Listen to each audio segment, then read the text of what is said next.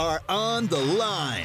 Live on Fox Sports Central Alabama on 98.3 FM in Birmingham and Sylacauga, and in Auburn on ESPN 106.7 or online on foxsports983.com and espnau.com. You are on the line with Noah Gardner and Lance Dawe. Join the show by calling in at 334-321-1390 or toll free at 888-382-7502. You're on the line with Noah Gardner and Lance Dawe on ESPN 106.7 at Fox Sports Central Alabama. Happy Friday, everybody. We're back in our home base, our studio in Auburn, Alabama, here on ESPN 106.7 and Fox Sports Central Alabama. Lance, how you doing today, my man? Fantastic, Noah. How are you doing? I'm doing really well. Not going to lie, SEC Media Days was a blast. I loved it. Feels good to be back home. Yeah, it was first time there, man. I mean, it was for the first 2 days, it was surreal for me. I was just sitting there trying to soak it in, the fact that I was actually there and that it was actually going on, and I was able to sit in press conferences and get to actually ask some of the coaches questions and get to see all these different people that, you know, you normally only see on television, get to be on Radio Row. It was just a surreal experience, and I'm really glad that I got to go. Same, 100%. Really well said right there. We want to thank all of our sponsors for making it possible throughout the week for us to be there in Birmingham.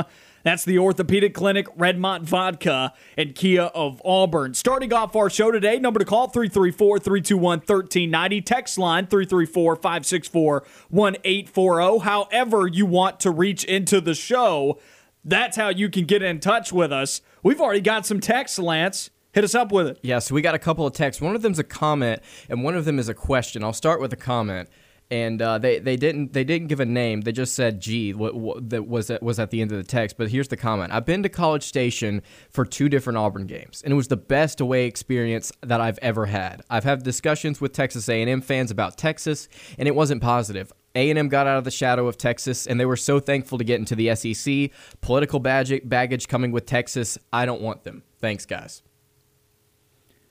The status of the SEC, actually, let me back up. I'm going to tackle the Texas A&M part of that. I don't want to go in the direction of Texas baggage because I think there are a lot of teams in this league that maybe have some baggage or have some drama that seems to follow them on a year-to-year basis. So I don't think that adding Texas really changes that. If anything, it may help to elevate the prestige of the conference. If that was even possible with Oklahoma and Texas coming, it actually does kind of elevate the prestige of the conference. Once again, it's still the best league in the country without those 2 teams, so that's why it's a little bit weird to say that it could elevate the prestige of the conference. But when you say that there are 16 teams in this league and the 2 teams that are coming in Texas and Oklahoma, that very much so makes it a super conference. So it does elevate the prestige of it. But to the Texas A&M comment, and we'll talk about this later on in the show, 100%. This is a nightmare for Texas A&M.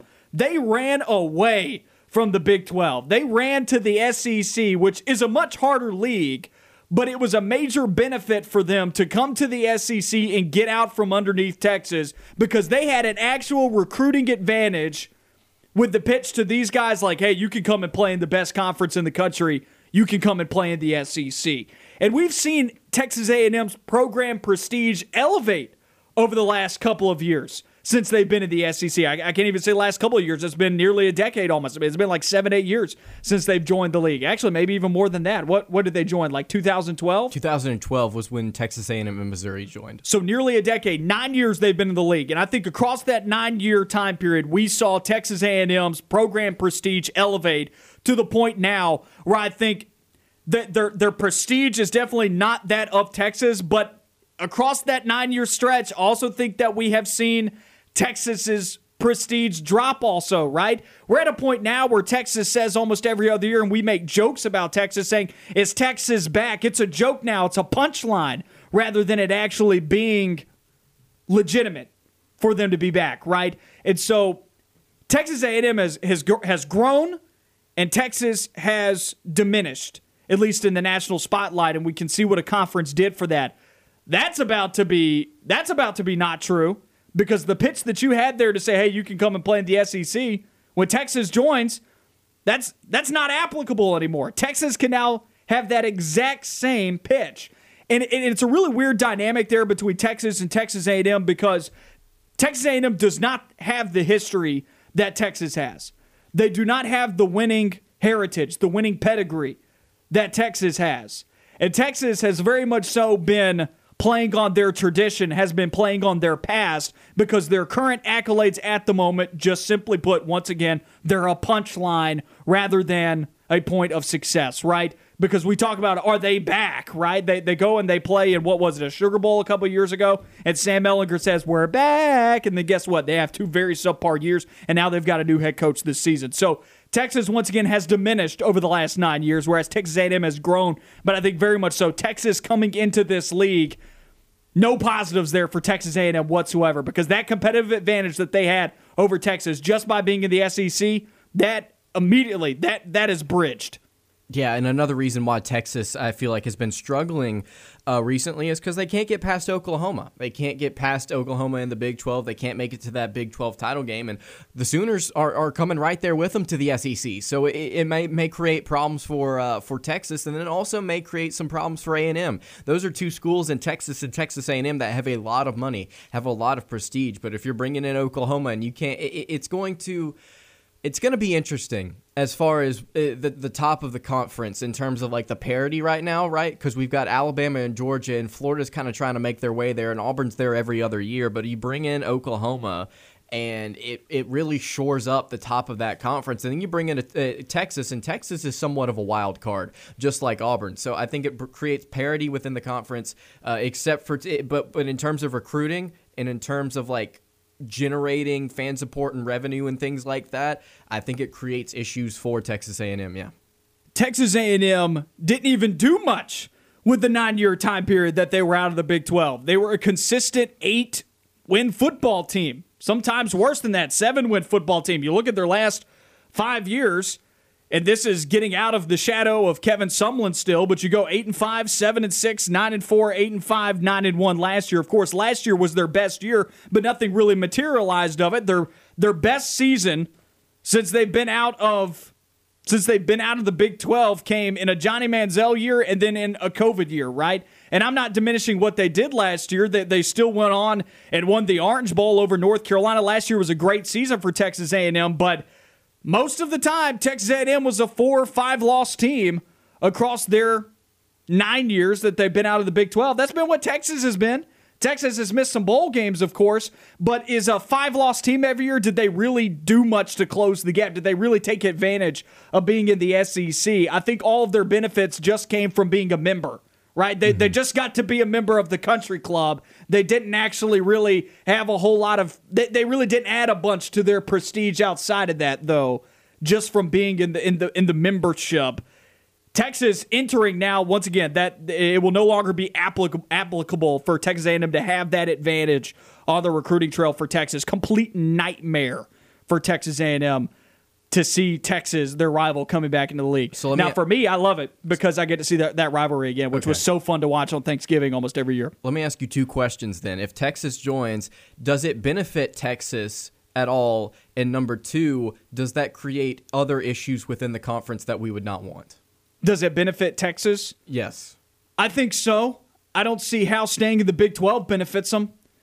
I think you enter the SEC, you get a recruiting advantage to be able to say, now you get onto that level, right, where you might have been losing recruits in the past, which they really haven't. Once again, I go back to the situation that Steve Sarkisian is walking into. People think that this team's not talented. You're wrong. Go and look at the last 4 recruiting classes for Texas on 24/7 Sports composite rankings. They had 4 top 10 classes, 2 of which placed in the top 3.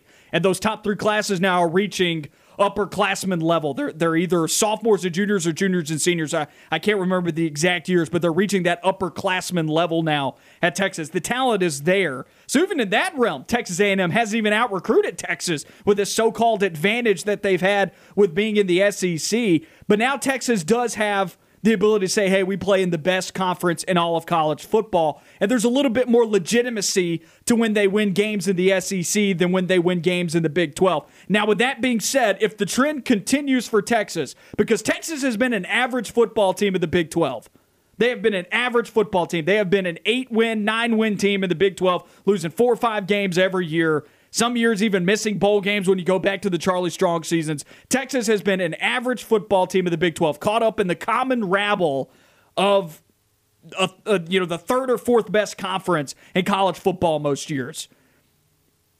If they come into the SEC and they do the exact same thing, I think it is an important question that you just asked. Is it a good thing for them? And I don't think we'll know until they actually get in the league. Okay, so let's go to the other text that we got, and this is a question, and I think there's a very easy answer to this question, so this won't take long. Out of the 4 new head coaches in the SEC, Brian Harsin, Shane Beamer, Josh Heupel, and Clark Lee, who has the best chance to finish the season with a winning record? Go back through that again.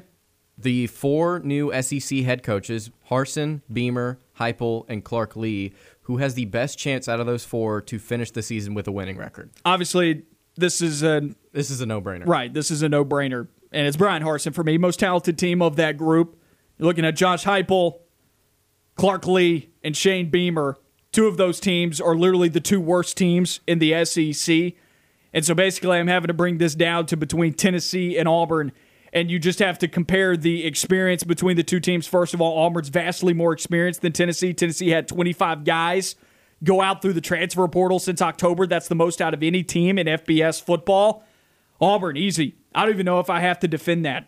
Yeah, that we do appreciate the text, though. Yeah, we do appreciate the text, but that for me, I mean, you got to go with Auburn and Brian Harsin, of course. 334-564-1840 is the number that I'll text you into the show, and call in at 334-321-1390. We are taking your calls all day long here on the Line, 2 to 4 p.m., and then it'll be The Drive from 4 to 6, and they'll be taking your calls as well. I'm going to go back to SEC Media Days. Yesterday, Auburn took the main podium, day 4 of SEC Media Days, and I want your takeaways.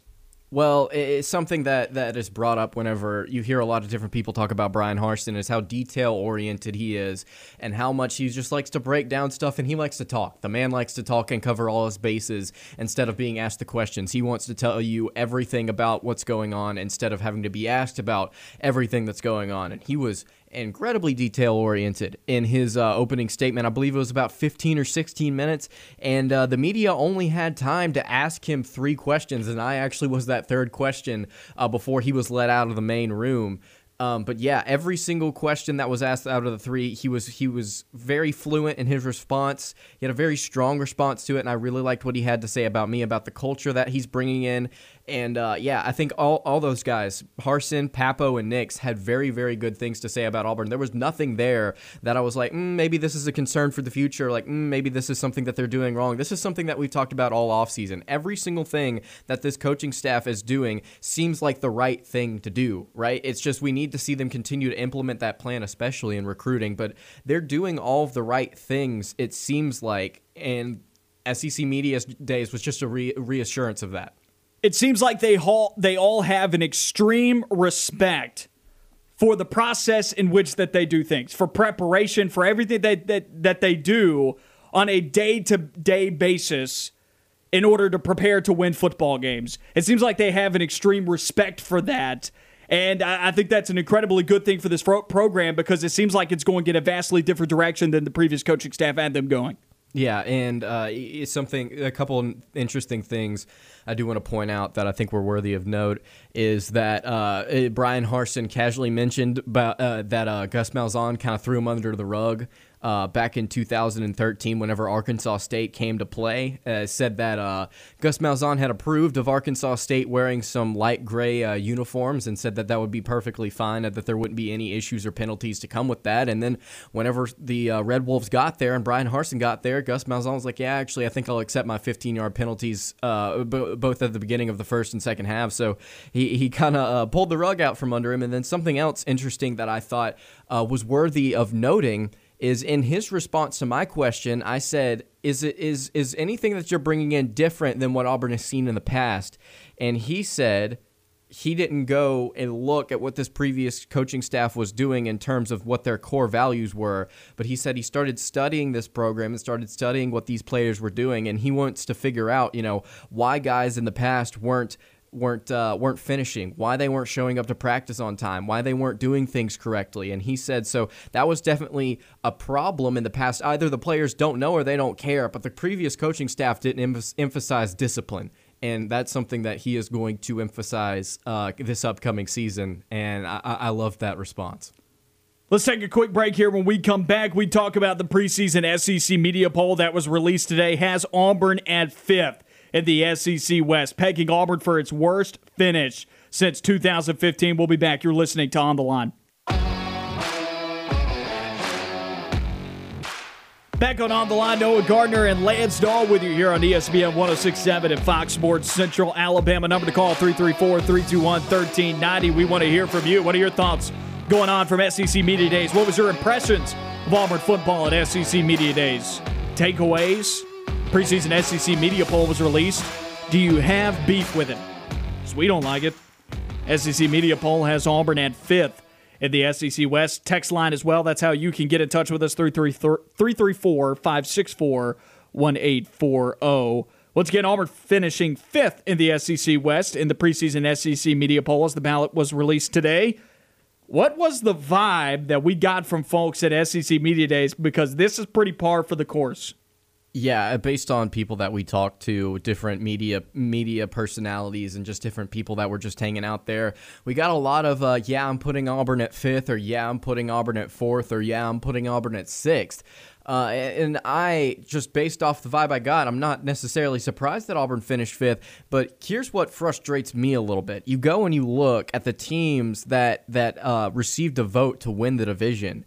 Arkansas, who is projected to finish 6th, got a vote to finish to win the SEC, and Auburn has 440 total votes compared to Arkansas's 241. I shouldn't say votes, I should say points, I guess. So I find that a little ridiculous. So I'm not surprised by the fact that Auburn's 5th. What I'm more surprised by are the teams that received a prediction to win either just the division or the conference, and Auburn just flat out didn't. You know, and I don't know what went into the whole to that one person saying that Arkansas was going to win the West, because one person said that South Carolina was going to win the East. Actually, one person said South Carolina is going to win the entire conference. That's right. Someone said that Kentucky would win the entire conference. Yeah, there was a total of 7 different teams were picked to be SEC champion. Ole Miss, Texas A&M, Florida, Kentucky, and South Carolina only receiving one of those. Alabama and Georgia receiving the vast majority. Alabama was selected to be SEC champion this year. Blowout on the Western Division, and then Georgia blew out the Eastern Division as well. I mean, it's near consensus when you look at West and East in terms of votes for who people think are going to win these divisions, and I think that's very par for the course as well. The vibe that we got at SEC Media Days, pretty much everybody that I talked to, every person that I talked to, I don't think I heard from a single person that they thought Auburn would finish higher than 5th. Mm-hmm. I don't know if I talked to a single person that was non-Auburn media related. Yeah, we talked to a lot of different people that would say, like, oh, well, I have Auburn finishing here, and then they would go on a tangent about how there are so many different positive things about Auburn, but they'd just be like, yeah, but we don't actually know a whole lot about this team, so I'm just going to put them at 5th. And me personally, like I said yesterday, I put them at 4th, not because I think they're going to finish there, is because I don't know. I just don't know. I don't know anything about this team. I don't know if they're going to be absolutely terrible, or I don't know if they're going to be fantastic. I want them to be fantastic. Take a stance, though, Lance. I think there's a lot of evidence pointing to that they'll be better than that. Let's just put them in the middle and see what happens. That was for me. But I'll say this. I'm going to get on my soapbox here for a second.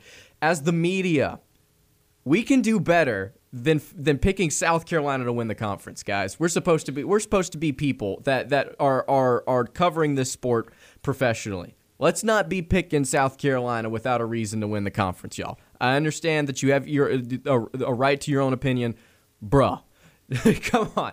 Auburn didn't receive a single vote to even win their division. Come on. We can do better than this. I'm not even really irritated by the South Carolina and Arkansas stuff, because you see that sometimes, just not only here at SEC Media Days, but you see it during AP voting where you see some weird stuff. So I'm not even going to address it. You know, I'm just going to ignore it and not even take it seriously, right? But still, the Auburn vibe, I want people to take a stance. You know what I mean? If you stuck Auburn at 4th or 5th because you said you just don't know, and I know you were one of those people, and once again, you're entitled to your opinion on this, and so I'm not dogging it. I'm just saying I want people to take a stance. Put Auburn at 4th or 5th because you think Auburn's 4th or 5th in the SEC West. Put Auburn at 2nd or 3rd because you think Auburn's 2nd or 3rd in the SEC West. Don't just say, yeah, I mean, just a lot of people just say, we don't know, so we don't really want to make a prediction with this team. And I understand Auburn's got a wide range of possibilities, but I'm okay with being wrong and stepping out on a limb, which I had Auburn at 2nd, which I very well could be wrong with having Auburn at 2nd in the SEC West. I'm definitely in the minority 100% because that's a 3-spot deviation away from what the consensus media pick is for Auburn. But just the constant stuff that we heard from people was, we just don't really know what Auburn's going to do under first-year head coach Brian Harsin. We don't really know anything about this guy. It's like, but at the same time, if you peg Auburn at 5th because you didn't know, like, doesn't that really open the door up for you to be wrong too, right? Like on the other side of things, like, aren't you already conceding maybe that you're going to be wrong about it? I don't know. Am I off base there? I think that's fair to say, but I also think that whenever you look at this poll as a whole, I mean, the consensus is not completely off base. Regardless of picks to win the division, the average is not off base, especially I think in the SEC East. I think that's perfectly fine. The fact that Kentucky is picked to be 3rd and Missouri's 4th, I mean, you could flip-flop back and forth between those two teams, but I think overall, the Western and East divisions, the way that they were averaged out, I think it's fair. So who knows, man? Auburn could end up being 4th, and the people that picked it that way, including me, I'll be proven right. But it's not more of a validation than just it averages out in my mind.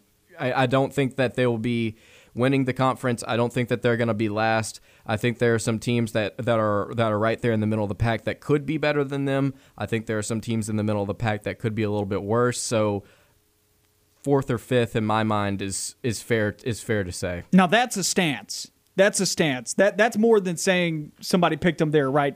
Because they didn't know. You know what I mean? That's saying, well, I expect Auburn to be average, which is a fair point. Here's at the same time, though, like, I don't know also some other things about some of these other teams. I don't know if Ole Miss is going to be really good this season. I don't know how good that defense is going to be this year. I don't know if LSU is going to bounce back, but my gut recently has been telling me that they will, even though I don't want it to happen. I actually had, and this is gonna upset some people probably, I had LSU at 2nd in the West.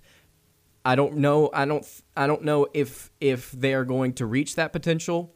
I just think, based off of what I heard at Media Days and based off of what I heard from other teams, I just think the middle of the pack in the SEC West right now is undetermined. And I had Texas A&M at 5th because I don't know what their ceiling is because I've not seen their quarterback yet.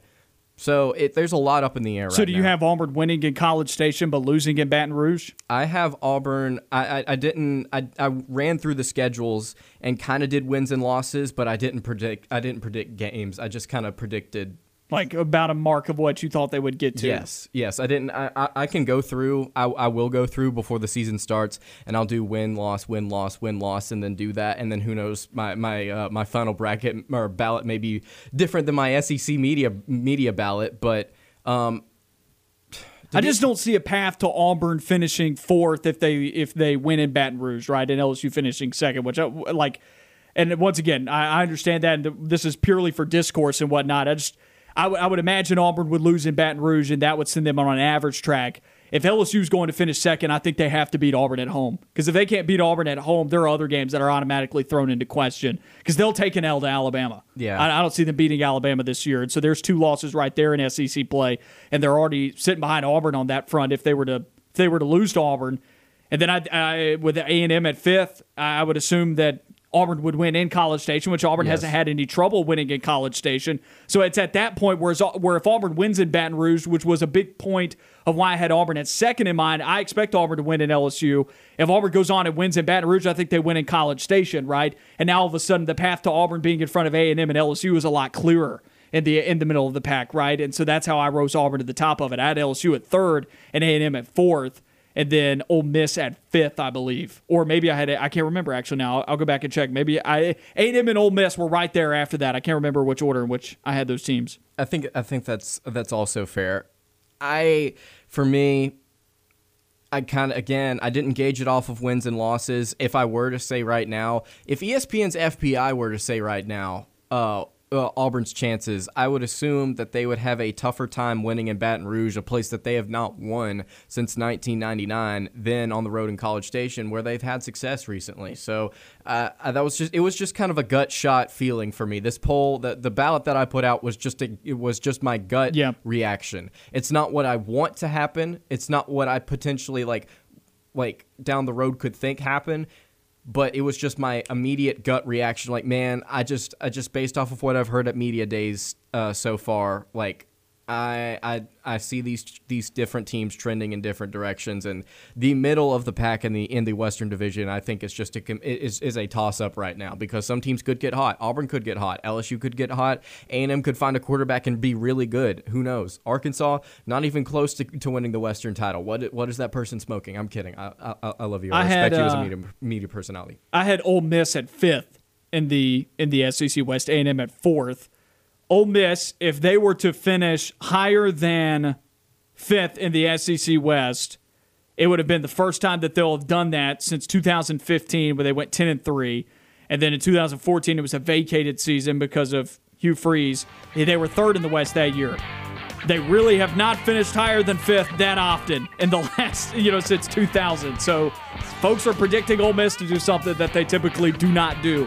We'll see if Lane Kiffin can get their guys there. We'll keep talking about that preseason poll as well as preseason all SEC teams. You're listening to On the Line.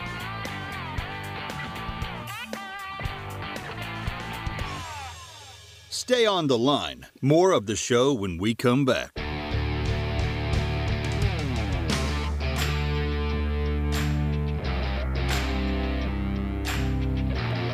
Back on the Line, Noah Gardner and Lance Dawe with you on ESPN 106.7 at Fox Sports Central Alabama. Number to call, 334-321-1390. Text line at 334-564-1840. If you were filling out a preseason SEC media ballot, how would you have filled it out? And be honest. Don't allow bias to creep in there. Seriously, SEC media poll was released. Auburn finishes 5th at the SEC West, as well as we've also got the players, the all teams, or the all-conference team was put together, predicted by the media, or put together by the media.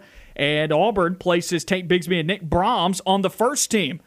Tank Bigsby's first team was a pleasant surprise because I don't know, we've seen stuff out throughout the offseason at this point that has had guys like Kevin Harris, Isaiah Spiller, even Jerry and Ely placed higher than Tank Bigsby going into this year, not just PFF seemed like the only place that I saw that was so high on Tate Bigsby that they would have had him number one, but the media, they came around to it. Tate Bigsby was the first running back listed, first team All-SEC. Then it was Isaiah Spiller, the other back with him.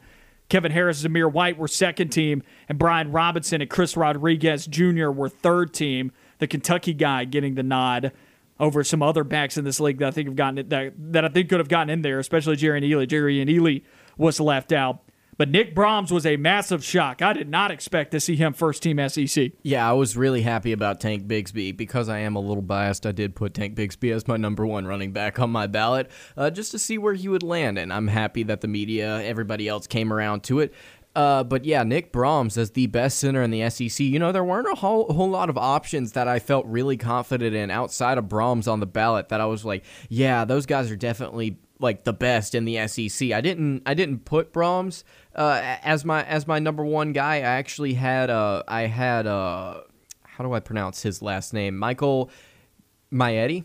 That's where I would go with it. From Missouri, Michael Maietti from Missouri. He was my number one, and then my number two was actually Ricky Stromberg from Arkansas, and he was the second team selection there at center. So yeah, I'm a little surprised by Nick Brahms. I honestly could have gone with the guy that actually tied for third team, Ben Brown. I could have put him at my third spot. Put Ben Brown on mine. Yeah, so I not to hate on Brahms because I think he's a good player, man. He's an SEC caliber player. I just didn't think that the media would put him at number one, man. Bo Nix got third team All SEC quarterback. Now there weren't a lot of selections at quarterback either. It was all pretty much returning starters. Exactly. So Bryce Young was not an option. Yeah, the only reason that Bo Nix was picked third team All SEC is because the options that the SEC gave on the ballot were returning starters from last year, and the guys behind Bo Nix were like Connor Bazelak and Will Rogers, and people are picking Nix, I think, over those guys. Now, looking at the likelihood that actually occurs, do you think that is that possible? Okay, better question. Of course, it's possible. It could happen, but will it happen?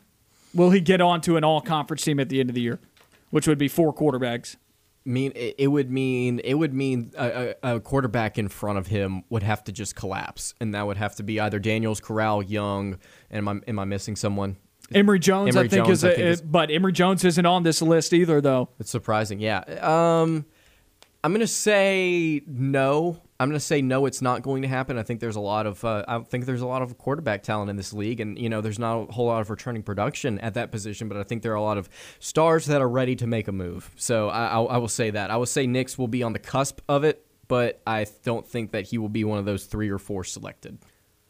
I think he's top half in the league. I think he's top 5. I believe I had him at 5th in my quarterback rankings that we did a month or so ago. That's right. We both had him in our top 5. He talked about his improvement at Media Days. We've got a soundbite about his improvement and what he's been learning under Mike Bobo. Let's take a listen to that. I've been in a few different offenses. This will be my third different offense coordinator, but it's exciting because I've gotten to learn and grow so much with each individual coach. And I knew coming in, my dad was a college coach, so I knew coaches would come and go, but obviously Auburn is there to stay. And so I chose Auburn because I wanted to go and grow as a person and just grow as a player. And I knew Auburn would do that for me. So the past few years, really in my college career, I've grown a lot, and I've grown in ways that I didn't even know I could grow. And one of the main ones is just how tighter windows and how the difference of high school and college, how the speed of the game is so much different. So going into year 3, I've seen a lot of football. I've seen a lot of defenses. I've played against some of the top defense coordinators, top defenses in the country, and that's continued to just add up and build to where now I feel as confident as I ever have been. I can get back there and get set, know where to go with the ball. I feel like this offense, Coach Bobo has done a great job of when you get this, you're going here. When you get this coverage, you're going here. And this is your answers for all this. So this offense, we have a bunch of answers that I'm really looking forward to. And I know where I'm going with the ball. And we're doing different protections and we're doing different formations, just very multiple as an offense to where maybe we can get an advantage over defenses and we can keep the defense on their heels and I can continue to play fast, put us in the right play and make those throws that will separate quarterbacks from the college level to the pro level. These are all the things that I wanted to hear. Sounds like he's focused and enjoying the offense, no? Sounds like a certain Twitter prediction. Hey, in all seriousness, though, you remember how I said yesterday that Mike Bobo and this coaching staff, they need to give these guys answers to the test. And that's literally what Bo Nix said. Is like, we have the answers now. I have the answers to how to figure out things because Mike Bobo is literally telling me, listen, if you're in this, you go here. If you're in this, you go here. If you're trying to do this, this is what you need to do. And we can set all the Twitter jokes aside, but something that Nix does need to do is he needs to focus on his different options in this multiple offense, and he needs to be making better decisions. He needs to be paying attention to what's going on. In his junior season, playing in the SEC, he should be able to do that, and I would expect with a coordinator like Mike Bobo, he will, and I like how Bo Nix talked him up. Auburn had 3 players on defense with Zacoby McClain and Smoke Monday listed on the second team, and Owen Papo and Roger McCreary on the third team. Is that about right? I was a little shocked with Smoke Monday. What did you think? I think Owen Papo deserves to be second team All-SEC in terms of the linebackers there. I think he is an exceptional talent. It is not because we talked to him and I'm just hyped up because I got to speak with him. I was high on this guy the moment that he came to Auburn and he was playing in his first game against Oregon. I really like him as a player. I think he is our most versatile linebacker. I think he is our most talented linebacker. I think he understands the defense as good as anybody else on this team, player wise. I think he deserves to be second team. I think he is too good of a talent to not be there. And you look at the three guys that are ahead of him: McClain, Ventrell Miller from Florida, and then Grant Morgan from Arkansas. This is not a knock on McClain because he is an excellent linebacker as well. It's definitely a strength for the Tigers. I just like what I see from Papo, and I kind of like what I see from Papo better than Grant Morgan, I'm not going to lie. Alabama had all three of their linebackers get onto the first team, which I thought was a little ridiculous because the odds of that actually happening at the end of the year, I'm not convinced. Henry To'o was the first one actually listed. Then it was Christian Harris and Will Anderson. And I think that's a big part of why maybe Owen Papo wasn't able to climb up that list a little bit. But it was also reported out there, Cole Kubik had a tweet that said supposedly Owen Papo ran a sub 4.4 40-yard dash. What? Now, that's possible. When you talk about him being around 220 pounds, and he is there are running backs that are 220 pounds that can run a 4.4 40, right? Like that, a sub 4.4. I mean, it's not often, but it's possible. It's just you don't typically hear about linebackers doing that. Yeah, again, this is something that you said before we went on air, is I don't know if that, I'm not saying that Papo's lying at all. I am just saying that I am surprised by that, and I'm pleasantly surprised by it. And I think it goes back to what I was saying about Papo. I think he is an exceptional athlete, and if those things are true and he can run a sub 4.4, there you go. More reason to put him at second team. I think he is an exceptional linebacker, and he is going to do very well at the next level. Let's take a listen to Owen Papo as we take a dive in on what type of upside he can have this season, and about that strength and conditioning program as well, about how that's improving his game. Yeah, we're going to be in week 3-4 defense, so we're going to be in our 3-down stuff a lot more. We also still got some 4-down stuff too, so it's going to be some similar. It's actually, even with the 3-4 stuff, as far as coverage goes, there's still a lot of similarities between his defense and Mason's defense and Steele's defense. So as far as transition goes, guys picked up on stuff really fast, but it's not going to be too different. But there still is some differences. That clip talking about the changes in the Auburn defense from Derek Mason. How can that help him as a linebacker this year to improve? Well, something that he said was that it's not really changing a whole lot in terms of the type of defense that he's going to be running. As in terms of like improving as a linebacker, I don't really know if there's a ton that he can do. Something that he said to us yesterday is, just trying to get a couple more interceptions and make some bigger plays and make sure that he's out there in coverage a little bit better. And I agree with all those things, but I mean, he's at the top of his class in terms of linebacker talent. I mean, he's up there. So if there was something I would have to pinpoint, I would just say being a little quicker in coverage. That's the only thing that I could say to if I were to critique his game. Oftentimes that is what he's pointing out as well, and what will be scrutinized probably the most when you're looking at him as a draft prospect this year is, can this guy cover? Because if he can, we saw a similar player in Notre Dame linebacker Owusu Koromoa that was drafted to the Cleveland Browns, was a potential first-round prospect, got drafted in the early second round, an absolute steal, and Owen Papo is very similar to him in his build. Watch Owusu Koromoa this year in the NFL because he will play, potentially even start for the Cleveland Browns, and you'll see a very similar player to Owen Papo and what Owen Papo's upside could be this upcoming year in college football. Let's take a quick break. When we come back, Alabama plays 6 defensive players on the first team. Is this legit? Is this deserved? And if so, this Alabama defense going to be scary.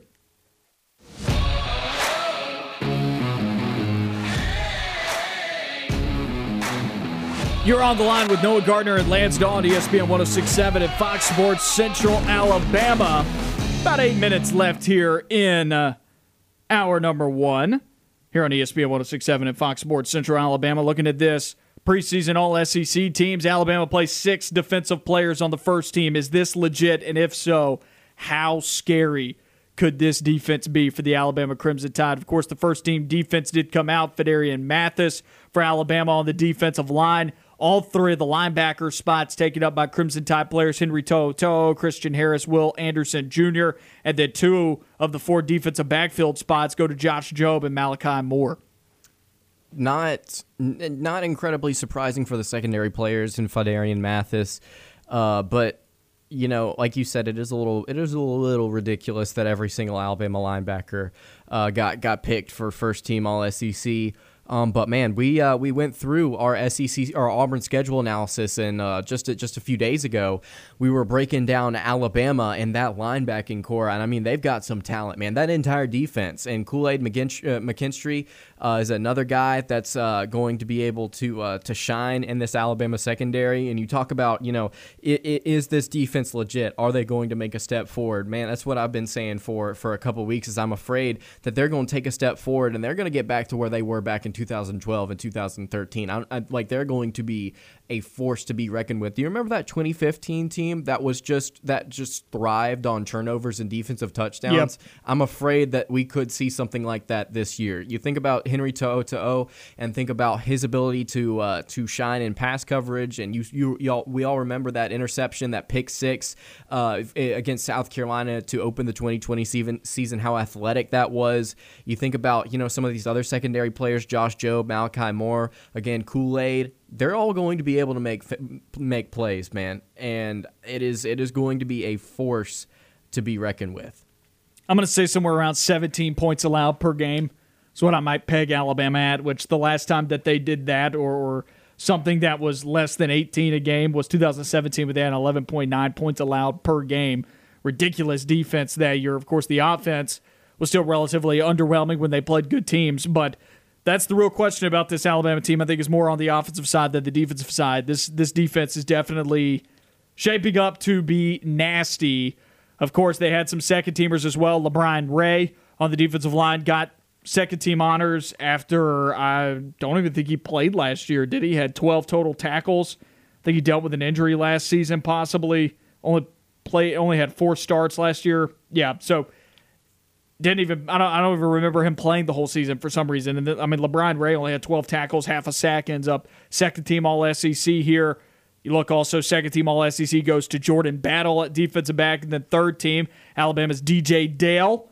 Last year, DJ Dale had 22 tackles, 1 tackle for loss, 2 pass breakups at the defensive line spot. He ends up third-team.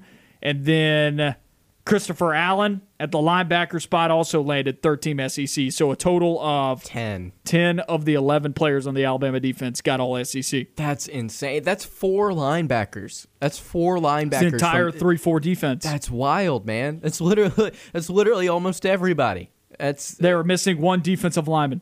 That is crazy. No, they weren't. They got all of them. My bad. I was about to say who. They were missing 1 defensive back. Who is it? The cornerback spot that. Well, Daniel Wright's not on here either. Yeah, they don't have Daniel Wright on here, so it was 1 defensive back was left off. That's insane, man. That's insane. I'm afraid that this defense, man, is going to get back to its old ways, and it's going to be legitimate this season. It's going to be really, really good. I think that's going to be the thing that leads the way for Alabama is definitely on the defensive side of the football for them this upcoming year. Auburn didn't do bad, though, either. Once again, going through Auburn's list of players in the preseason All-SEC team, Tank Bigsby first team at running back, and Nick Brahms first team at center. No players on the second team. Bo Nix got third team at quarterback. You go on the defensive side of the ball, this is where Auburn showed up at. Nobody on the first team. Second team, Auburn was able to get Zacoby McClain at linebacker and Smoke Monday at defensive back. And then on the third team, you were able to get Owen Papo at linebacker and Roger McCreary at defensive back. Specialist out there. Nobody on the first team for either of these squads. Alabama got Will Reichert on the second team for place kicker. Tank Bigsby on all-purpose for, I guess, return game. And then third team, it went to Anders Carlson at place kicker. And that's it for everything on special teams as well. I'm curious. At the end of the year, I'm not so certain that Tank Bigsby will end up in that category for all-purpose or for returning and whatnot, just because it's been so long since we've seen someone just be so electric at returning kicks for Auburn. I mean, it's been since like Chris Davis and that time period, so I'm still like that. That's one that I'll believe it when I see it. Also, don't know if I want Tank Bigsby returning kicks. No, I don't think I do, but I think everybody was just watching the spring game and they weren't paying attention to the fact that those kickoff returns that Shivers and Bigsby and them had were just kind of waved off. They were just kind of let them happen. A question I want to pose to you, Noah, as I'm looking at these defenses here. And Georgia has a collective 4 players across all 3 teams. Auburn has a collective 5 players across all these 3 teams. I think the reason that Georgia doesn't have a lot is because they don't really have a lot of production and they don't have a lot of starters coming back off this defense. A question that I want to ask you is, if Alabama's the best defense in the SEC, who is the second best defense in the SEC? Texas A&M. It's from a collective perspective, but I think at the end of the year, you're going to see very much so. Well, Georgia's going to be in that mix too with Texas A&M, but the team that I'm going to say that I think could make a push to be up there for second, I think Auburn really does have the talent. And I think they've got the right coordinator as well. I like that. Will we, as we get closer to the season, give some official power rankings for defenses and offenses, like some finalized thoughts as we kick it off? Because I really like thinking about where all these defenses are going to rank, because you'll have Alabama, Georgia, Auburn, A&M, I think are going to be some formidable units. And it's going to be interesting to see after we've gotten to talk to some of these players, just to finalize some thoughts as the season gets closer. We're only like 43, 42 days away from kickoff. Isn't that wild? It was just the other day, man, that we were sitting here talking about how we've got 100 days until kickoff, man, and it's flown by. We are counting it down. Yeah, I know. We just got a text from Jeremy Law of Radio Alabama Sports also. This is great, and Jeremy with a little bit of trash talk here. Defense legit, bro. Get ready. It's true, man. I think this defense is going. I think whenever you look back at the end of the season, we will have a lot of positive things to say about this defense. I think we'll get close to saying that, if I were to pick offense or defense for Alabama, which one performed better throughout the season, I think we could be looking back and saying that the defense not necessarily carried, but definitely held its own for the Crimson Tide. And I think Auburn's going to make a push for the top. I mean, Auburn was only 5th in points allowed per game last year in that category. It's not like they were that far off. Yep. Now, of course, they gave up 24 a game, but I think you see Auburn improve a decent amount this year just because of the scheme difference alone. I've broke down countless times that the nickel was not always the right thing for Auburn to do last year with how poor the defensive line played. It was obvious that they did not have a stud up front that could handle it. That does it for hour number 1 here of On the Line. We'll be back. Hour number 2 coming up. Noah Gardner, Lance Dawe with you on ESPN 106.7 and Fox Sports Central Alabama.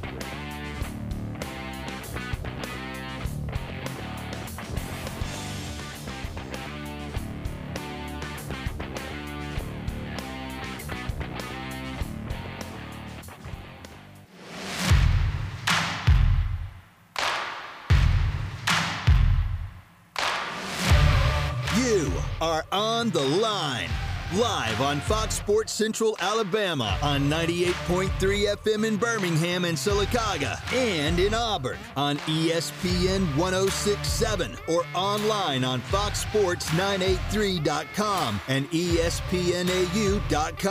You are On the Line with Noah Gardner and Lance Dawe. Join the show by calling in at 334-321-1390 or toll free at 888-382-7502. Hour number 2 of On the Line. Noah Gardner and Lance Dawe with you on ESPN 106.7 and Fox Sports Central Alabama. Happy Friday, everybody. 1 hour in the books.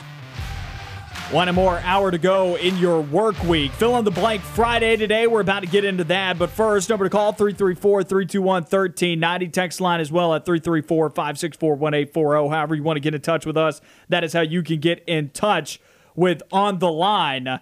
Once again, 334-321-1390 is the number to call. And then the text line, 334-564-1840. Fill in the blank Friday. Of course, no shortage of news across this week at SEC Media Days. We're having an easy time of finding stuff to talk about here now that talking season has begun, and we are nearing only a month away from the start of college football season. I think on the 26th, it'll be 40 days away from college football, so we're getting pretty close. Man, oh man, let's go, baby. I'm so excited. This is, outside of March Madness, best time of the year is talking season. heading into week 1 of the college football year. Then it hits a crescendo when the football season actually does begin, and then it's a blur, and then sadly we're back into the terrible time that is 9 months, 8 months without football, however long it is. But fill in the blank Friday, here we go. We got 5 right here. And if you want to text us, call us about it. We want to know your answers as well. The team that impressed you the most at SEC Media Days was blank. I would say, as far as coaches that impressed me, I would say Eli Drinkwitz. I would say Missouri and Eli Drinkwitz impressed me the most. And then I would say a close second was Tennessee. Why Missouri? I liked his personality. I liked his confidence. Just by looking at him and having not heard any sound bites or anything from him before, I would have thought he was a little nerdy. I would have not thought he was as confident as he was.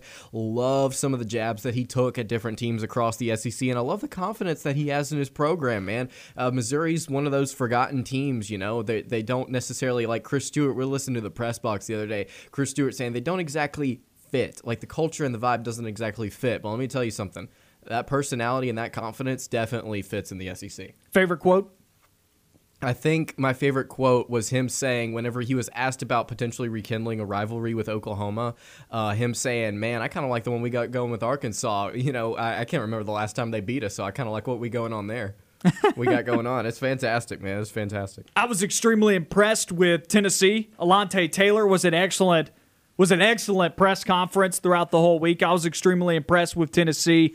I thought that it wasn't that Josh Heupel was one of the best coaches that we saw all week, but he talked a lot about his culture and what he was bringing in and caring about his players, and the players really exhibited that and reinforced that really well. So I was impressed with what Tennessee had to say, enough to where I was like, man, should I move him up on my media ballot? And then I was like, no, don't do that. Don't fall into that trap, right? But I was extremely impressed with Tennessee.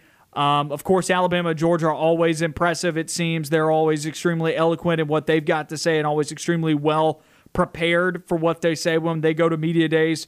So I think that's kind of where I stand on it. I thought Auburn knocked it out of the park, though.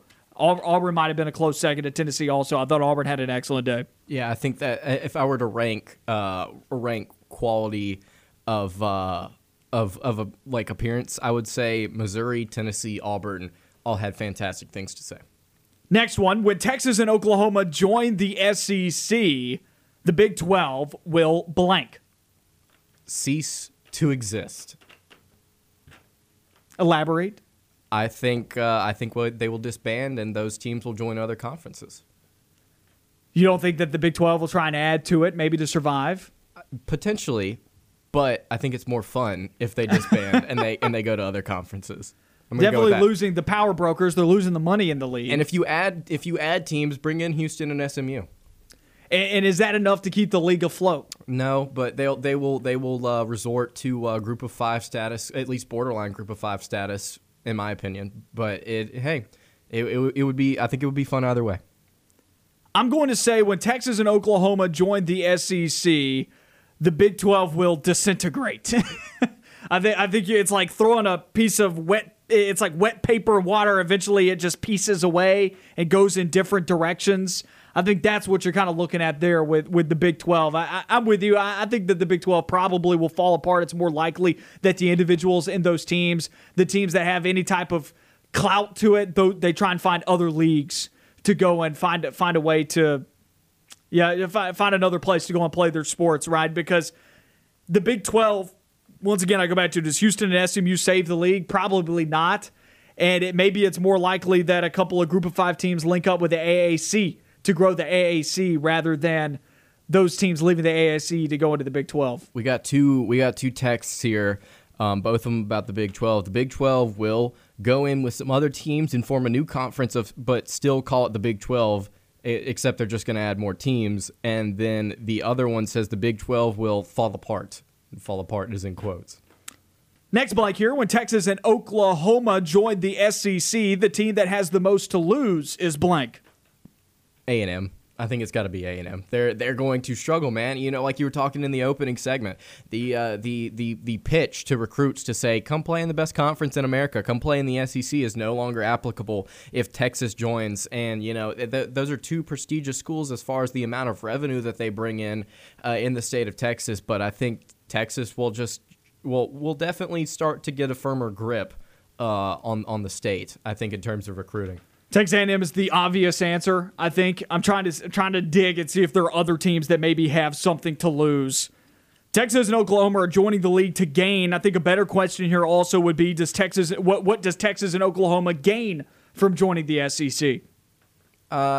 Status, I guess. Status and the ability to recruit just a little bit better than they are right now. I don't know if their specific revenue shoots up any more than it is right now. I think they're all making a pretty good amount of money, but I think status is the most important thing. To be honest with you, though, I think there are definitely more reasons outside of that I just couldn't think of because I'm not a commissioner. Because obviously there are a lot of reasons, because this has been going on in the works for apparently quite some time now behind the scenes. Now, another question about this, still tagging along with this: Oklahoma more likely to become a championship regular, or more likely to have Ole Miss-like super high octane 8-win seasons? Ooh, that's a tough one. Because there's a lot of SEC sunshine pumpers out there, SEC truthers, that would say that, if Oklahoma was in the SEC, they'd be a 9-win, 8-win team every year. I love that I've stumped you on this. Yeah, that's really, really tough. That's really, really tough. Or 8-win seasons or championships. I'm going to say championships. Really? I'm going to say I think they'll compete. I think they will go out there and compete. You think about the trajectory of the SEC right now. You think about Nick Saban's not going to be in the game for much longer. I don't know how much longer Kirby Smart's going to be in the game. You bring in those new coaches, whoever's coaching at Oklahoma, I don't care. They're still a prestigious school. I think they'll all be in the running. I think it's going to be year in and year out. It's not going to be Alabama over and over and over and over again. I think there will be a little bit of parity at the top. So I'll say championships. I think Oklahoma is a championship caliber program. The SEC preseason poll is blank. This could go in any direction. The one that was released, the results of it, maybe. I think my gut says wrong, but I would say not important. In terms of you see this is just, it's kind of for fun, honestly, because it shouldn't be, the SEC preseason poll shouldn't be taken seriously, because half of these guys that are going to play this season were not on ballots to be picked. Bryce Young was not on a ballot to be picked, and they are going to be talented. Bryce Young has a pretty good chance to finish in the top three of be first team, second team, third team All SEC as a quarterback. So I think it can't be taken too seriously, because you can't pick some of the players that will perform this year simply because they didn't start. I'm going to say the SEC preseason poll is as expected. I'm not shocked by much of this at all. I said throughout the week that I expected Auburn to be picked to finish 5th. I didn't expect Auburn to be much higher than that, just with the way that the vibe was. I mean, the same people that are putting out Athlon, the same people that are putting out 24/7 sports predictions at CBS, wherever it is, the same people that are voting in those are the same people that are voting at media days. It was not going to be any different. So Auburn being at 5th was expected. And then the East, as you said earlier in the show, there's a real hierarchy there in the SEC East. Now, Kentucky at 3rd, they had a sizable point gap over Missouri.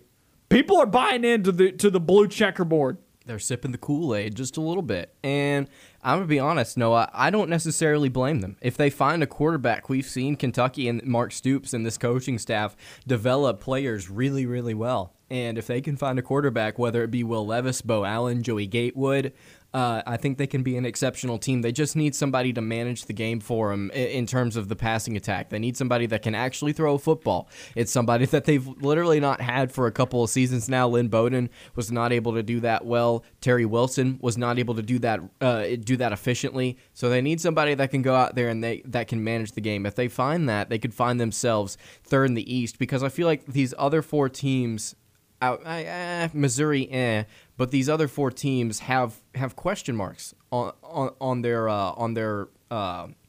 roster, and I think Kentucky just has a little bit more in terms of I guess production and development, the ability to develop. So who knows, man? I think it could happen. I didn't predict it to happen. I have Missouri ahead of them. I have Kentucky at fourth. Yeah.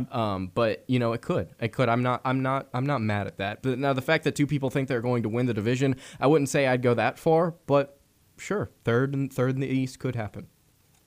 More likely that Missouri hits 10 wins or Kentucky hitting 10 wins. Ooh, that's tough. You know how high I was on Missouri to begin the offseason, man.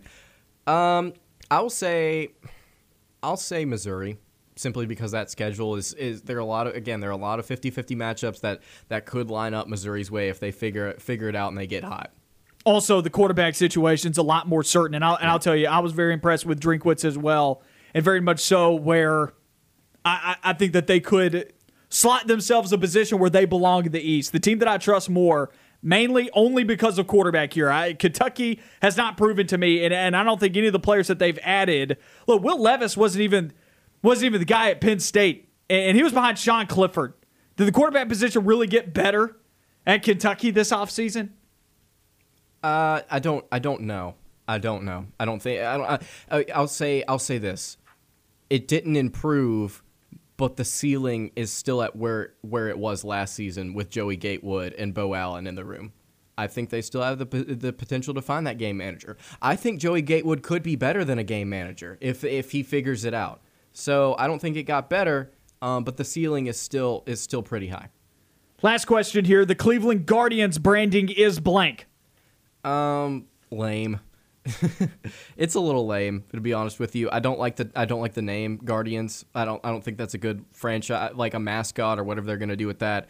I just personally, it's just like, I would have rather had something else. I do vibe with the logo though. The logo is pretty dope. But outside of that, lame. I like the logo. It's growing on me. At first, I was like, this looks like a minor league team. But the name definitely, I get minor league team vibes. Like and Levi Fitzwater actually, we were tweeting earlier, and he said to me that sounded like an XFL team, and I was like, no, don't tell me that, because now I can't unhear it.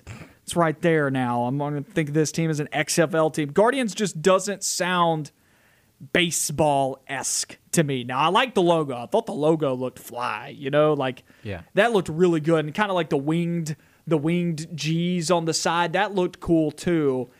Why not have like Cleveland Flyers might have even been cooler. Ooh, that would have been cool. Now, that's a hockey team, but Cleveland Flyers would have been really cool. Or my personal favorite, and I've said this many times on air, Rockers, because of the Rock and Roll Hall of Fame. They're even playing rock and roll on the hard rock on their preview video on Twitter when they released it. That's pretty, yeah. So why not Rockers? Those are two pretty dope names compared to Guardians, man. I would get down with Flyers. I would get down with Rockers. And honestly, if there wasn't a Giants already in baseball, I think it would be pretty cool. If you had the G and the logo and it was the Giants instead of the Guardians, I could vibe with that just a little bit more. There's just so much that they could have done. I think that would have been a little bit. Guardians just sounded so generic. Now I know that I can't think of another team named Guardians other than the XFL team, of course. I can't think of another team named that, but it sounded kind of cheesy. Yeah, it's a little cheesy. It is a little cheesy. It doesn't feel professional. If we're talking about professional baseball, I feel like it should be an esports team. Yeah, it feels like a esports team. There's nothing baseball about it. You're watching cornhole on ESPN3, and you've got the team from Cleveland, and they're the Cleveland Guardians. It's not professional. It's not as professional as it could have been. Let's take a quick break here. You're listening to On the Line.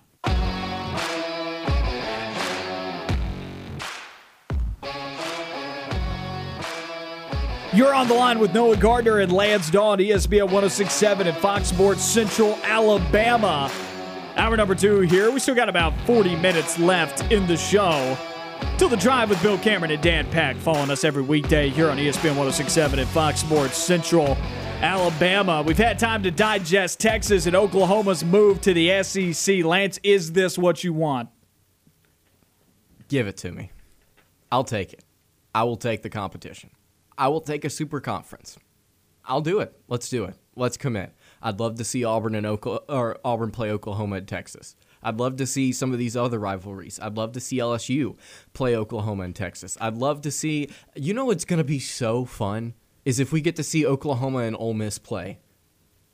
like every other year or even every single season. Imagine those how 63 to 59 Oklahoma Texas Tech games. Isn't it weird how, SEC people in the past have knocked so hard on the Big 12 and the fact that they don't play defense, and then we're adding 2 of those teams from the conference, and the conference seems like it's trending more towards an offense-oriented, just conference as a whole, like college football is as a whole. So we're probably going to see games like that in the future. We're probably going to see games where Ole Miss and Oklahoma are out there scoring 50 and 60 and 70 points, and just it's all over the place. And Lane Kiffin and Lincoln Riley are just throwing down. That's going to be awesome.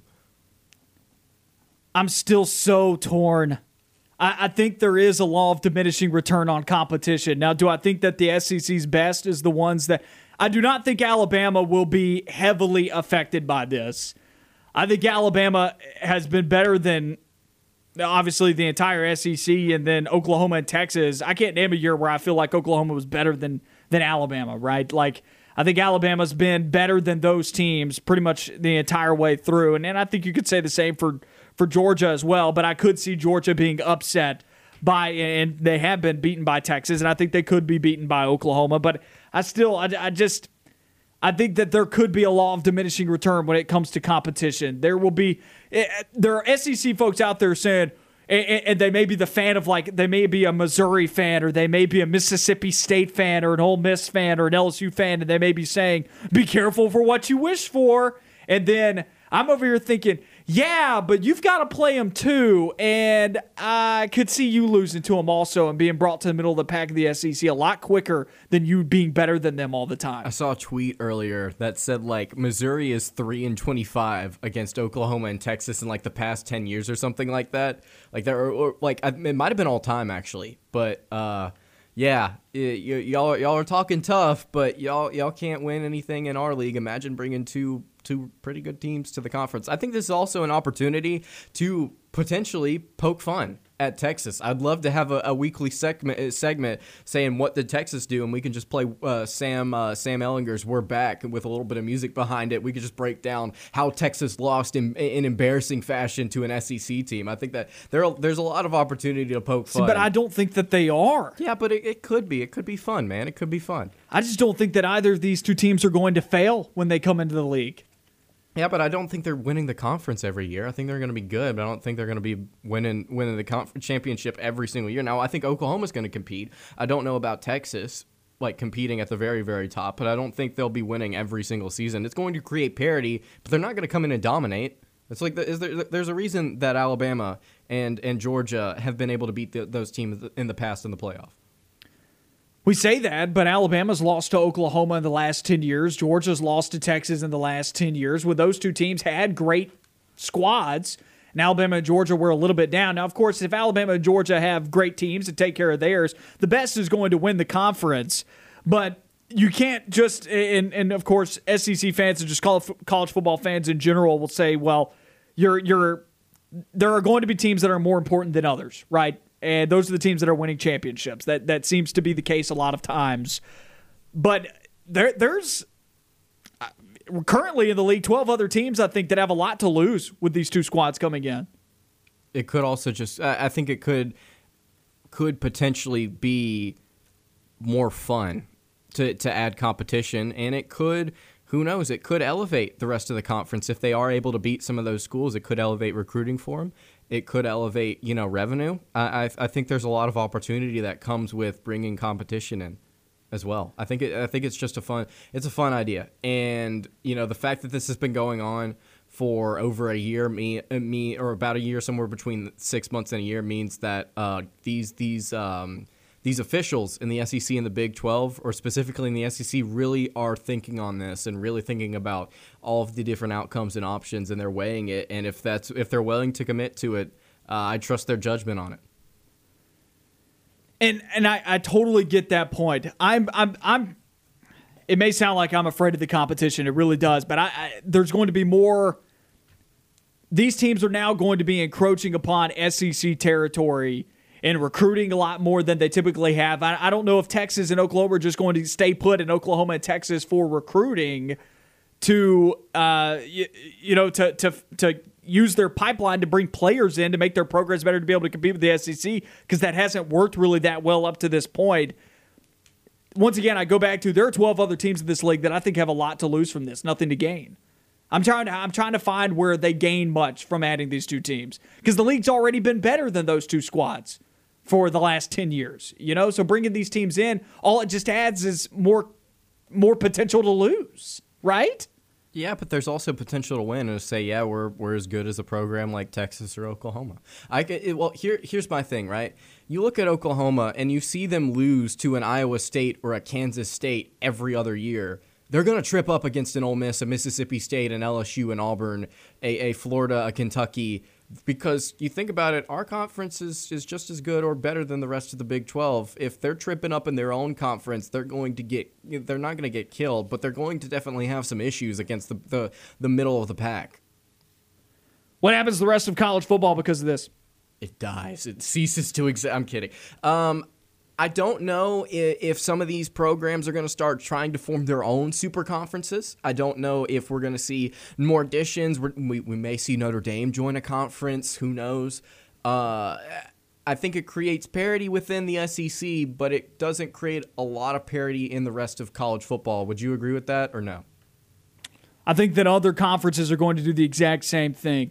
So I do think that it has the potential to create more parity across college football, but that is so far out for us to be able to tell what the effects of this are. Like other this is the beginning. This is the spark. This is the spark that blows up the counter peg. This is going to be an arms race. Other conferences are going to be looking to do the exact same thing. The SEC is the trendsetter. Last year we played football because the SEC, Big 12, and ACC said we're playing football. And then guess who followed? The Big 10 and the Pac-12. The Big 10 and the Pac-12 tried to be the first teams to set the trend when they said, we're not playing football this year. And then guess what happened?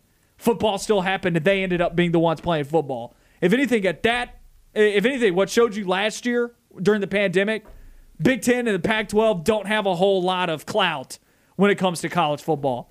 They're followers. The SEC, trendsetters.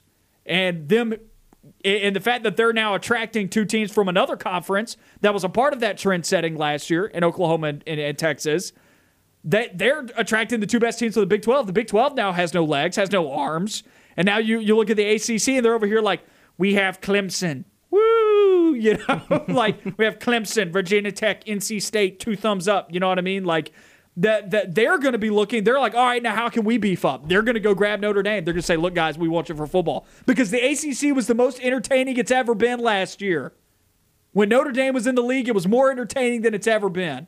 At least in football it was. And now if you can get Miami and North Carolina to be great teams, then you got 4 good football teams in the ACC, and they at least can compete at that point. They're going to have to go grab some squads. They are. And they'll probably grab a couple of AAC teams to get to that 16-team mark. And then you're looking at the Big 10, and they're like, all right, who can we grab? And they'll probably grab a couple of the Big 12 leftovers. The Big 12 probably will cease to exist. And then the Pac-12 is like, oh, man, now we have to go grab 4 Mountain West Conference teams, So I think the Big 10 and the Mountain West, or not the Mountain West, the Big 10 and the Pac-12, they're going to be grasping for some teams. The Big 10 is going to be getting some of the leftovers of the Big 12.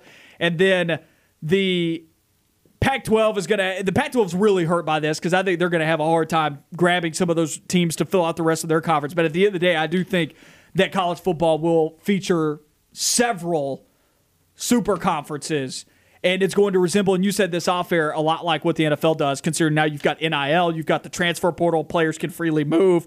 The group of 5 is on the borderline. It's on the brink. Maybe just Power 5 football should just break away from the FBS, right? Is that the direction we're going? We're going to head to the phone lines now, 334-321-1390. We've only got about 45 seconds left in the segment here, so we're going to head to the lines. Who do we got on the line with us? Is this Spectre? Yeah, I've got 45 seconds, right? That's right. Go for it. Food for thought. Drop Vanderbilt, add Florida State. Man, Spectre, you're playing with fire. You really want to make this league tough. What happened to everybody's beat-up game? If we're putting Oklahoma and Texas in there, we might as well go for the full money. Take out Vanderbilt and put Florida State in there. What about kick Missouri and Vanderbilt out and add Florida State and Georgia Tech? I don't know about Georgia Tech. I'm still trying to have the beat-up game, I would go for Miami instead of Georgia Tech. I hear you. And, it's going to be interesting to see what the rest of college football does, too. I imagine those two teams will stay in the ACC, though. Spectre, we appreciate it. Later. That was Spectre on the line with us. 30 minutes left here on the show.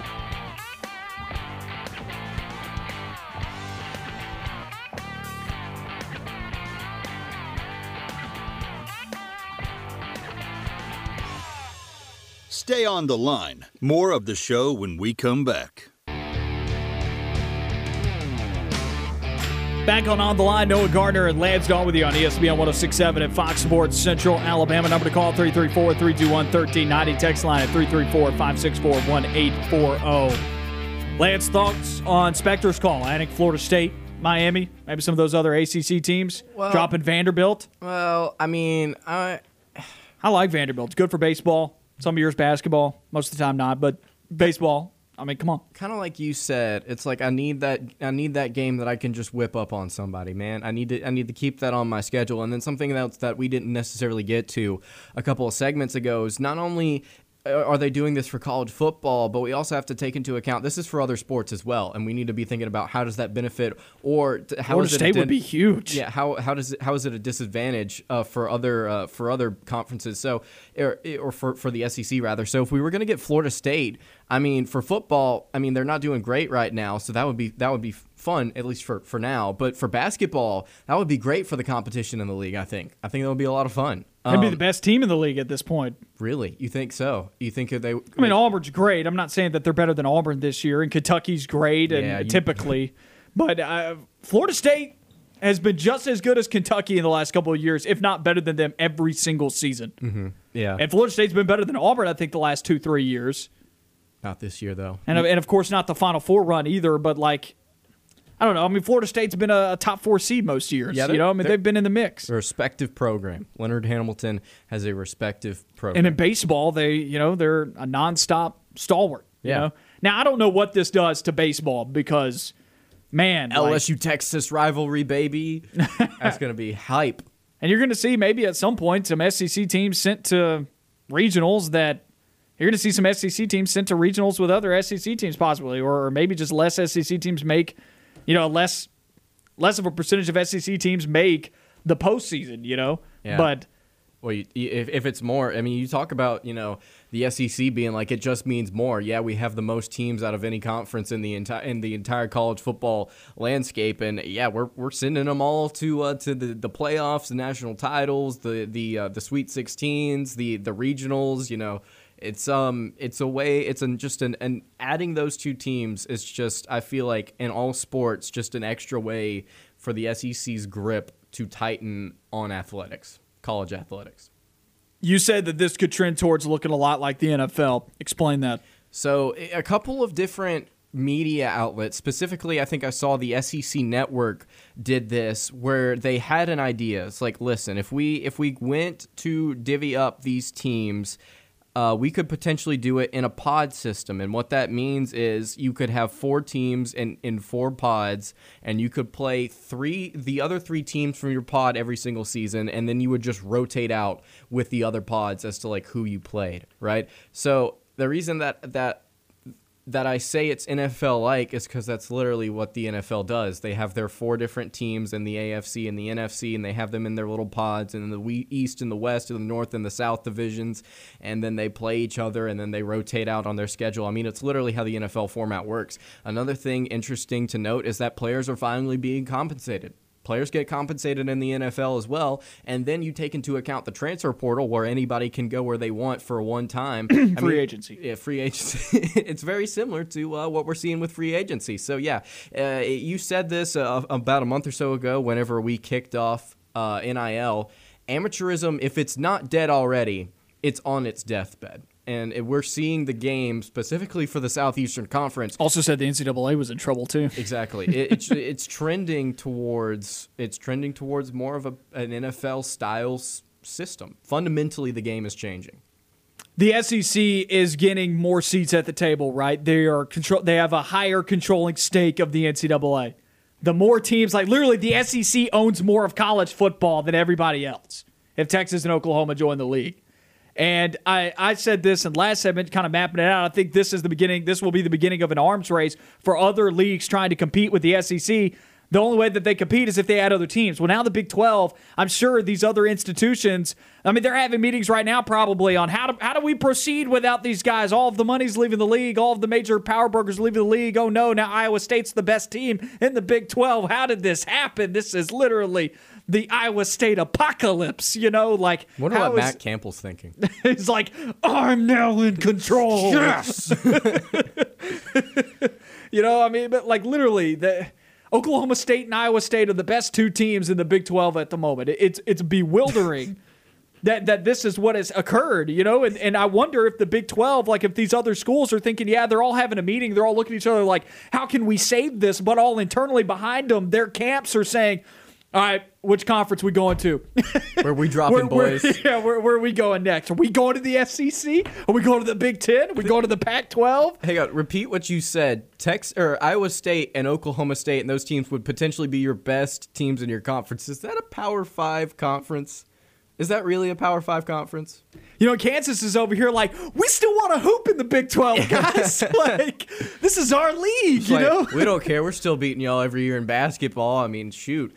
I've heard rumors, though, about Kansas potentially then moving to the Big 10. What is that about? Rumors or just like graphics of saying this could be how it shaked out? Because I haven't seen any news about Kansas trying to move leagues. I think it's more of just like, well, this is what it might look like one day. Would you think that would be beneficial for Kansas, or do you think they should stay in the Big 12 so they can dominate in basketball? See, I wonder if the Big 12 is even going to exist at that point. That's the thing. Like, can you at some point? The Big 12 doesn't even have 12 teams in it right now. How there are 10 in it at the moment? There's 10 in it. Now there's about to be just 8. It's about to be the Big 8. So they need to double their conference to meet super conference level, right? And are you really going to be able to find 8 other teams in college football to make your conference still even as remotely good as what the Big 10 can do and what the ACC is going to be able to do and what the Pac-12 is going to be able to do? Those teams are all going to cherry pick. The Big 12 is the one that is left out in all this. If anything, the Big 10 is going to say, hey, come over here. We can offer you security.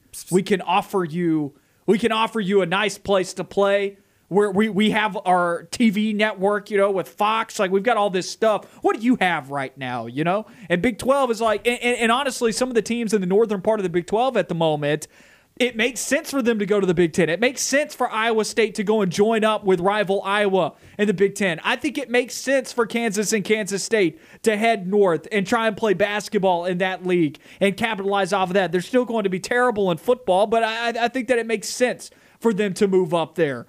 It makes sense. Honestly, Kansas State and Kansas, they've had some, more so Kansas State, they've had some okay baseball teams recently. It kind of elevates baseball in the Big Ten as well to see those schools go up there because they're more prone to playing baseball rather than some of those Big Ten schools. Question to you. Does this, if this move happens, impact the current college football playoff model, and does it impact the potential college football playoff model, the 12-team model that we could be seeing college football move to? I don't think so. It could, though, to a degree, though, because I'm still also trying to figure out what happens to the group of 5, because this is something that Jeremy Law and I have talked about many a time is what happens at some point. Shouldn't the FBS just break away and say we have 60 or so teams or whatever it would be, like 64 teams, 16 times 4? How much is that? Is it 64? Let's do quick math here, Lance.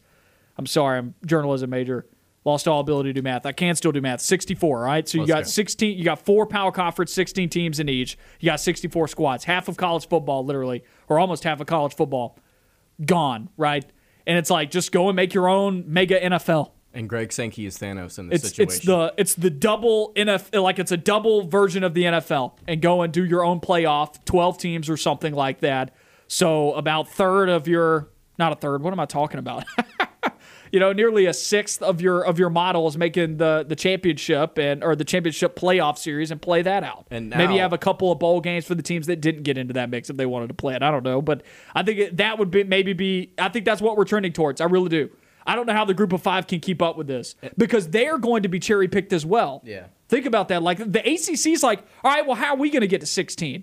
Because how many the ACC needs to go and get 2 teams? It's like, where are they going to pull from? They're going to get Notre Dame and they're going to go get one group of 5 team. I don't know who that group of 5 team is going to be, but they're going to go and get one group of 5 team.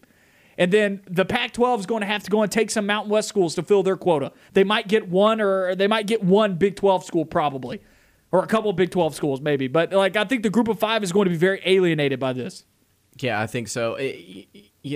Honestly, man, I forgot what I was going to say. I had something important to say, and I completely dropped the ball on it. But 64 teams, it's essentially snapping the game in half. Greg Sankey's Thanos in this situation. How is the Group of 5 even relevant in this? Yeah, they are gone, man. They're gone. Yeah, they can go and compete in their own. I'll still watch that football. I will still watch on Tuesday night Kent State play Akron or something like that. I'll still watch that because I love football. Keep playing football, please, but go and make your own college football playoff. What's going to happen? Another division. It's going to be, instead of the CFL Canadian Football League, we're just going to call the 64-team league the CFL the College Football League, and it's just the college version of the NFL. There you go. I think very much so. That's what we're heading to. When you said that in my office earlier, I was like, wow, that does feel like it. This is going to turn into a doubled version of the NFL, almost like a farm league for the NFL. Because this is. I don't think Group of 5 football is going to cease to exist or anything like that, but I don't think they're going to be playing in the same 10 years from now. They very well may not be playing in the same realm as the FBS. The reason that I say that it might impact this current college football playoff format is because you're just adding 2 other teams that compete for that fourth spot in the college football playoff, right? And so if they finish the season and they don't get to that SEC title game with maybe that just one loss to Georgia, or if that one loss to Alabama, you could see 2 or 3 teams make it into that 4-team playoff. It just depending on how the rankings shake out. Also, do not tell yourself that, we're a really long way away from this happening, right? Mm-hmm. Don't tell yourself that, because guess what happened overnight? Texas and Oklahoma were joining the SEC overnight. Snap of a finger, happened out of nowhere. There was no news about this, and now apparently you find out that it was happening 6 months in the working, right? This just came out of nowhere. Don't tell yourself that the fact that college football may change this dramatically won't happen overnight, because this was the domino that fell. And I think at the end of the day, there's going to be other super conferences. And once you get all these other super conferences together, it could happen overnight. You've already seen stories in the last year and a half of outside organizations saying that FBS should break away from the NCAA, and that even power conferences should break away and do their own thing. There has been that recommendation before. And the NCAA has lost more and more power every single year with all these court cases. Don't think that it couldn't happen overnight, because it will snap up, and 10 years from now, you'll be like, what happened? I think the reason that this was kind of kept under wraps is so that the NCAA couldn't do anything about it. I think college football programs and conferences are trying to step away from the NCAA, and I think this is a big step away from them. Well, the NCAA, I don't think, could have done anything about it to begin with, but man, they're probably thinking, what is happening right now? They're probably thinking the same things that we are. How long is it until they don't need us anymore? Because they're all consolidated together. They're getting bigger. They're adding more of a controlling state into college football. At one point, you had all these different leagues. You had 10, 11 different conferences, and everybody was divided. Now leagues are unifying. And they're going to have more of a deciding and controlling power when they come to the table. And they can all make the decision to say, hey, we're going to make our own league. Yeah, it's like that USSR, that communism meme where it's just like, no, it's like, oh, it's their league. Well, actually, it's our league. It's everybody's league, baby. We're all playing in the same thing. Interesting. I didn't expect that to come out of your mouth today, but I guess that's valid. I have not seen said meme yet. I'll show it to you. Break. Well, let's take that break then. Show it to me in just a moment. We'll be back.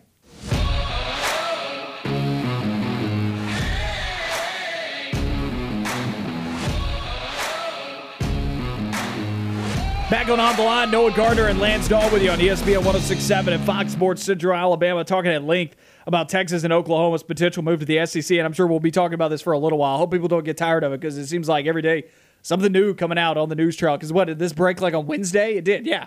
Then there was just something new every day, and the time period for them joining the league moves from, this will happen somewhere down the line, not this year. And then some people says, oh, this might happen 6 weeks from now. And then you see some stuff like, oh, no, this is happening like tomorrow. I have it's it's not happening tomorrow, but like within the next 2 weeks. I have an article pulled up that was literally written an hour ago that says Oklahoma, Texas could be in the SEC by next week. I don't believe that. But we went from like, oh, hey, this might happen. I honestly thought it was just whenever we first talked about it on our show in that Houston Chronicle article, I thought that it was just kind of like just a clickbait thing.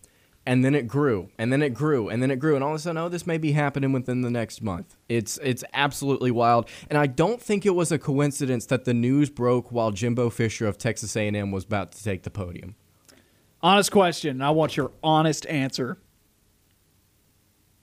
I'm ready to be honest. Is this good for Auburn? No. Why? I don't think so.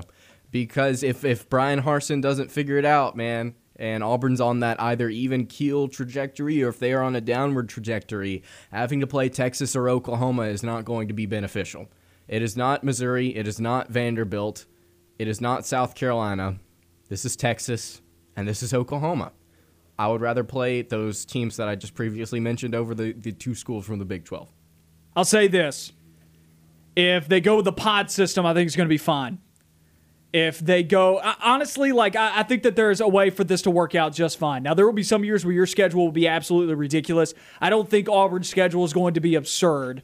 Recruiting, this hurts Auburn 100%. This hurts Auburn bad in recruiting, which ultimately will hurt Auburn on the field. Because if you're not recruiting well, you're not going to play well because you need Jimmy's and Joe's are better than X's and O's, 100%. So it hurts Auburn in that way. But looking at the way scheduling could be, and I've seen divisions, I've seen pods, Auburn's not going to get loaded up with Oklahoma, Texas, Florida, Georgia, Alabama, Tennessee, all on the same schedule. That's not going to happen. Whether they have divisions or pods, that just will not happen. They're going to have on average a harder schedule most times, but I don't think that they're going to be just annihilated with just the most difficult schedule on the planet. But then again, it is Auburn. Hey, I just want to take a look at the recruiting rankings again real quick.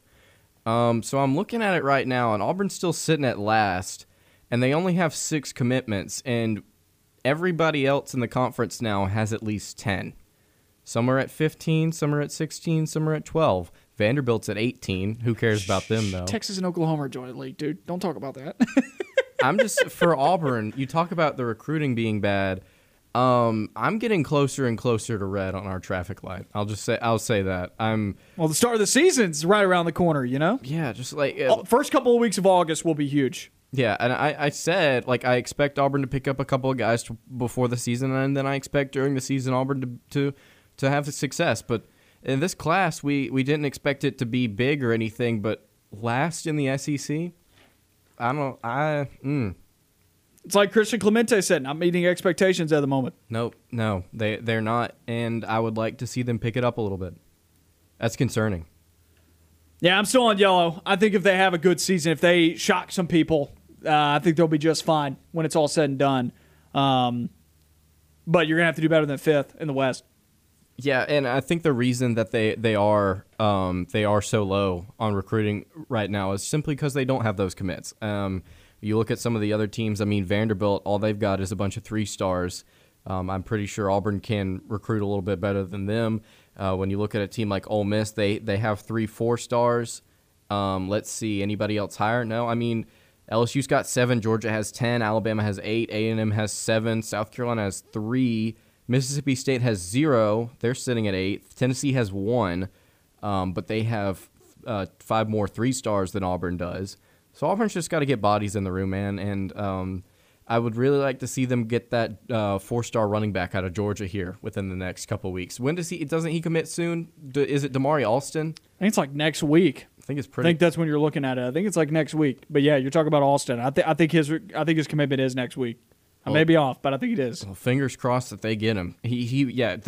Actually he's announcing 2 days from now, July 25th is when so Sunday. Yeah, the 4-star.